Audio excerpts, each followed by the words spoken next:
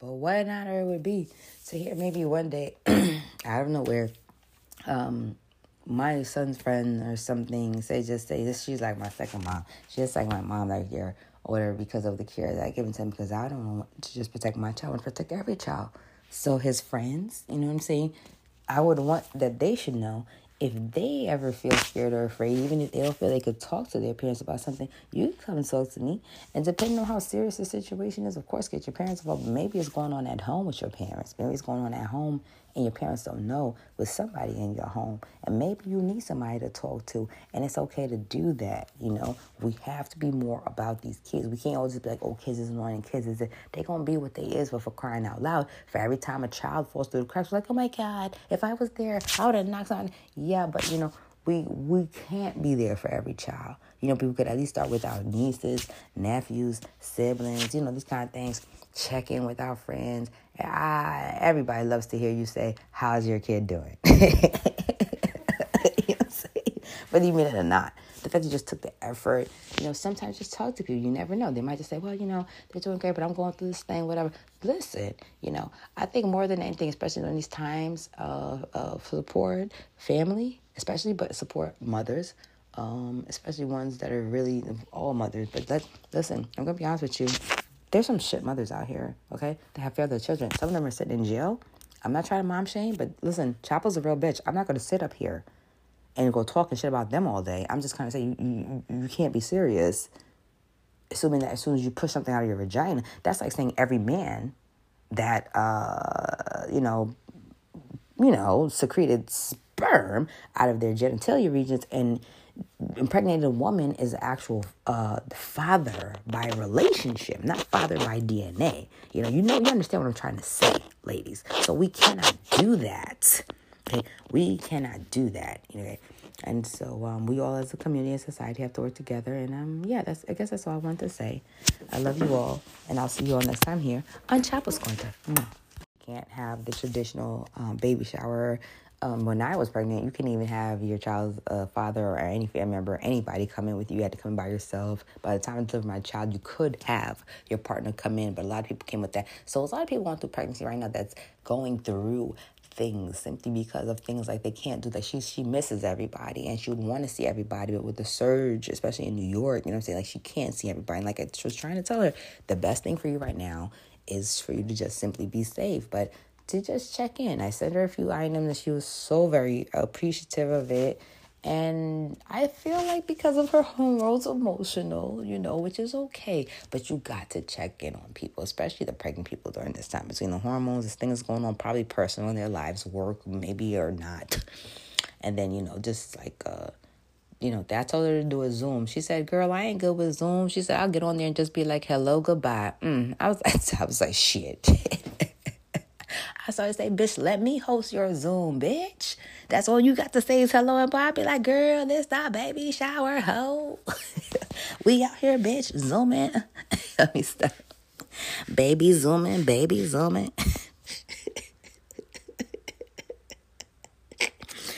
going to take my mic.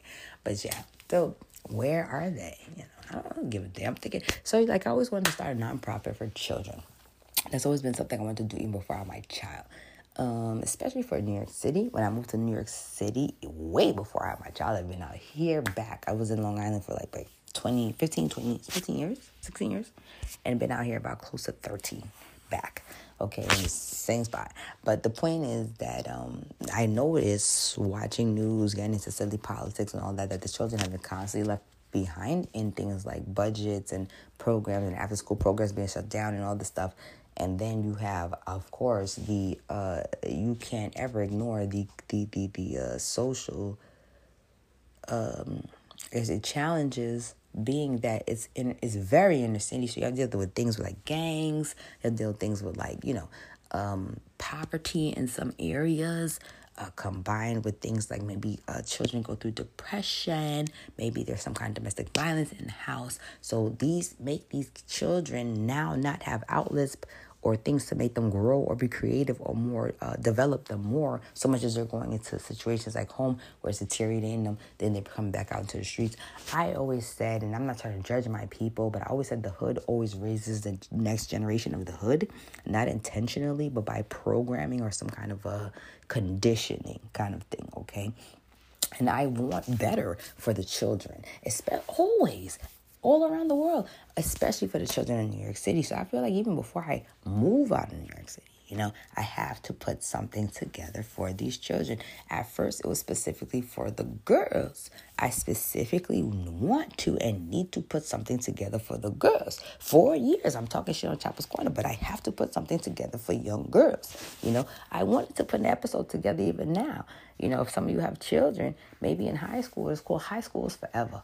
And I really want to talk about that because I know that high school has changed drastically since I went to high school. But at the same time, it's one of those things like that's always going to have an impression on you and somehow, for some reason, always affects you even after you've come out of it. Some people have great experiences and some people don't. But I want to talk more to the youth. And I'm like, girl, you have this platform. You have this platform, you have that platform. So I'm maybe even going to start another podcast just specifically talking to children and teens in a positive way, no cursing, anything like that, because I really need to reach out to these children, okay? I have to, especially adolescents before Heavenly Father. You know what I'm saying? Like, you snatch me up out of this. I have more to give. I want more to give. I'm constantly growing every day. And one thing, I'm sick and tired of these children getting failed. But enough of me being sick and tired. How can I do something? And I'm not putting that pressure on anybody, but what can I do? And this is me finally saying enough is enough is enough is enough. I cannot save every child. But damn it, I can do something, at least with the children around me. And I pray, God, as my son grows up, okay, and I'm speaking this into existence, and he has friends, even if they're out, I pray that at some point, the same way people say, oh, this is my mom, this is my second mom, this is my third mom. They didn't even ask you to do that. It's just like an honor that you give that person. Like, I have second moms. I have third moms. That's my mom. My mom, even if she ain't even offended, because she already know that woman loved my child. Like, I love my child. You know what I'm saying? Or as much as she loved her own child, took care of them at least as much as the same. Wasn't no differentiation or anything. Kept them safe and everything. To this day, I know all my second moms. Okay? I call them more second moms, even though if I have like a 5. What's up, family? Welcome back to another episode of Chapel's Corner. Now, before we begin, I just want to say or talk about how lately, one of the things that I've been doing, and I mentioned this before in previous episodes, is intentionally raising awareness and reading up on a lot of things, but mostly cases of children being neglected, abused, murdered, killed, okay? Which I told you have been trending. It's always been that thing since the beginning of time. There's monsters out here, okay, that don't even need to be living on these streets, but again, in these times, especially since COVID, more and more and more. And as much as these stories hurt me and they pain me, and I'm tough, but when it comes to children, boy, I'm a weak ass bitch. Like, I said, honestly, I'll break down even right now if I think about it long enough. But I refuse to turn a blind eye to a story, no matter how ugly it is, because it's going to bother me, because I need to know. I want to know that child did not die in vain, in a sense of what could have been done different, or was there a gun in the house, or what was this, or what was that. That's how I'm thinking, okay? Not just for my own child, but for everybody. What child, tell me one, not even my enemy's child, okay? And if my enemy wish on me, child, I got a God that's higher than you, okay? So listen to me, all right? But honestly, what person in their right mind gonna want anything to happen to ill will to any damn child, okay? With that being said, when I think about today, and I think about children constantly being failed by the system, it pisses me off. And today, when I was sitting here reading these stories again, I hold my child tighter every single day, every single time, kissing me even more. Okay, I don't know. I don't take nothing for granted. But most mothers know, and a lot of people know. You should know that your children, most people know and understand, your children, they're yours. But if you know about higher faith, they belong to God first before they belong to you. So that child is really on loan to you. You don't know how long you have that child. You don't know how much time. You don't know if that child, you don't know if you're going to pass away on the child. Things happen and life is real. You don't know, this child don't know if it's born to a mother who's having substance abuse. And probably a depression as well, and will kill them in less than a month. Throw them out the window. That's not fair. Or as soon as they come out the womb, because they didn't even tell anybody and they had the baby at the time. Nobody knows what's going to happen. But when I think about these things, I said to myself, what do we need? What can we do? What can we do as a society? And I thought about my big sister, Lori. I'm going to tell you about my big sister, Lori. She is not my biological sister. She's not my biological sister, but she's older than me by at least, I want to say 20 years. And I met her in 2009 when I voluntarily went to a church of my own, seeking on my faith. I'm not trying to push anything on anybody. I'm just telling you my story. And the first person who met me, because I was standing outside the church doors, and I was like, it's like the devil was messing with me. I didn't want to go in. You know what I'm saying? Like, I knew I wanted to go in, but some of those tell me, don't go in, because I was so afraid. And I made sure I had the best outfit. And I went to the mall, and I did everything to make sure that I went to church that day just to go. And honestly, I'm getting emotional because I stood out there and I couldn't even make it in. I don't know what it was. You know, you gotta understand, sometimes when there's a light in your life, sometimes when something has a hand on you and you have purpose, we all have purpose. But sometimes when you're trying to tap into your purpose and you're trying to reach for it, and even when you're right there, literally like me at that door, something will try to distract you and hold you back. And it was this old lady who saw me standing out there. She must have just sent it. She was a deaconess. And she said, hi, how are you doing? My name is this. She's like, what's your name? You know, trying to like break the ice. And I said, my name is Lindsay, you know. And she said, you know, how are you doing? Is it your first time? I said, yes. And she said, well, you know, service starts here. Are you going to come on in? I said, yes. And she announced, I was like, she said, well, she could sense my nervousness. And she said, well, you know, I'm a deaconess and it's first Sunday. And I have to sing, or my group have to sing this Sunday. She said, but you're more than welcome if you want to. You can sit with my daughter when she comes in. My daughter and our family, when she comes in, I'll sit you down. And when my daughter comes in, you'll sit with her. And that's what I did. So she brought me into the church and I sat down in the pew right behind the deaconesses. And she told me, just sit here and don't worry. Her daughter and the family was going to come. Her daughter ended up being my big sister, Lori. So Lori comes through, and I'm just like, I don't even know if this woman's going to like me or how old her daughter. She's older. This woman was of 60 years old. It's clearly an elderly woman. So her daughter would have had to be like a grown woman. So she comes in, and she's like, oh, this is the Lindsay. This is a girl. She, you know, she's the first time here, whatever. I'm going to sit down with her. So, outstanding. My big sister from first day, she was just like, how are you doing? Whatever situation is, this, that, and the third. Now, she walked in that day with two children that I understood at the time was her children. Okay, and I'm going to get to the point of this in a minute. All right, I'm just trying to build up the story. And she was so loving and caring with them and everything. And I just was like, wow. Like, one, I was happy I went to church. Two, so happy that I was able to get through the door. It was not for her mother, the deaconess. I wouldn't have went through the door. And then I met a wonderful family who said, if any time, just come sit with us. Because sometimes you don't want to be alone and you want to do things, you want to be alone. In that situation, I didn't want to just be, And that was the most perfect thing. It's like God put that in place because that's where I should have been. As far as there's scandals in the church, there's foul people in the church. And if there was a family or people to be around that could spot you out and keep you safe, they wanted to keep me covered. Okay, and I thrived in that church. I learned in time, long story short, that what I thought was her daughter and her son was not her daughter and her son. Okay, she told me she was a correctional officer. She retired already. Correctional officer at Rikers. Okay, outstanding, bad bitch. Didn't have any kids. Was married before. Was pregnant with twins. Had a miscarriage, and it tore her apart. She's even said like after that she had got two Cabbage Patch dolls. I remember the Cabbage Patch dolls because she was older than me, so it was a different time. And it was twin ones, or matching ones, and she always kept them in honor of the twins passed away. her husband and her did not reconcile, or it just didn't work. The relationship, they got divorced. He ended up remarrying, having kids, and she just was like traumatized or whatever from that. She did meet somebody new, and when I met her, she was engaged. But long story short, she always had that pain of the loss of the babies. Now, moving forward, she had a neighbor. The neighbor was somebody who was suffering from drug addiction, cocaine, like just run through. And they noticed her, and they knew she had a baby. This is the mother, the deaconess that brought me into church, and her daughter, my big sister Lori. They noticed her and they knew and they watched. But, they're church-going people, even though she's a correctional officer and a peace officer, technically, like they just watch.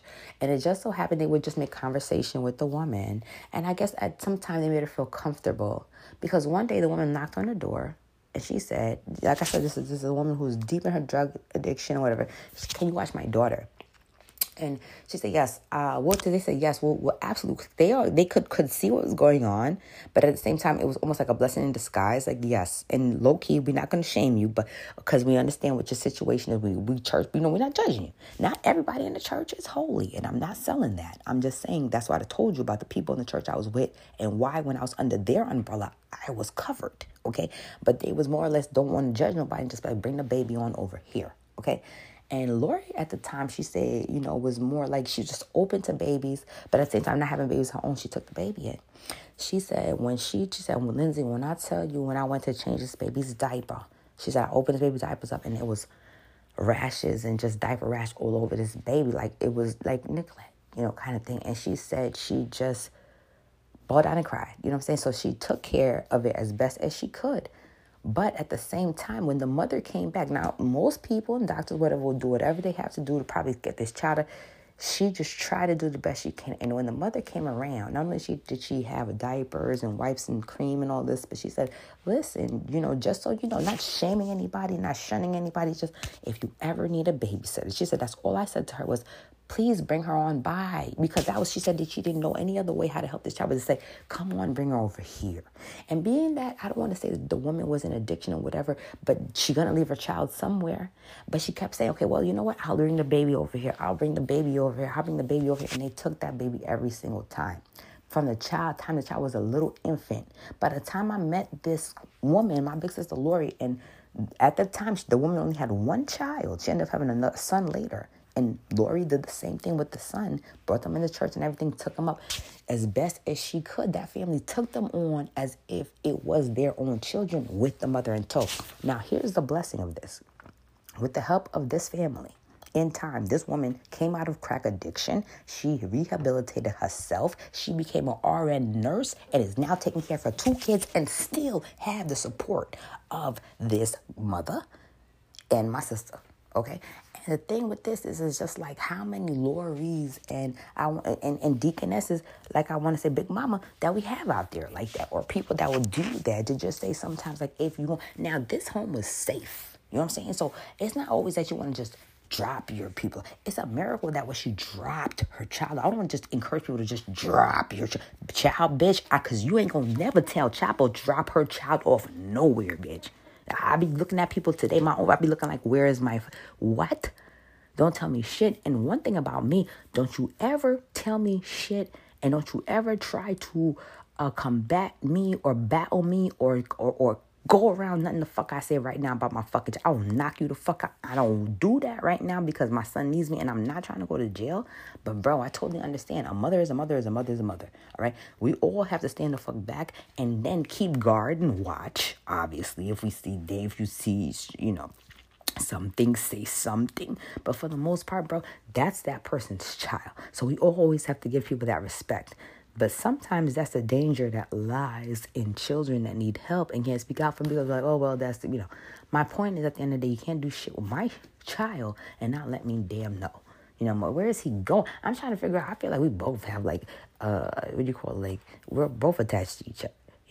But when I think about this thing about Lori, my big sister, and I think about society, and I think about things that's going on, I think about people that are thrown or driving off of the bridge or with their children in the van or the car and they're drowning.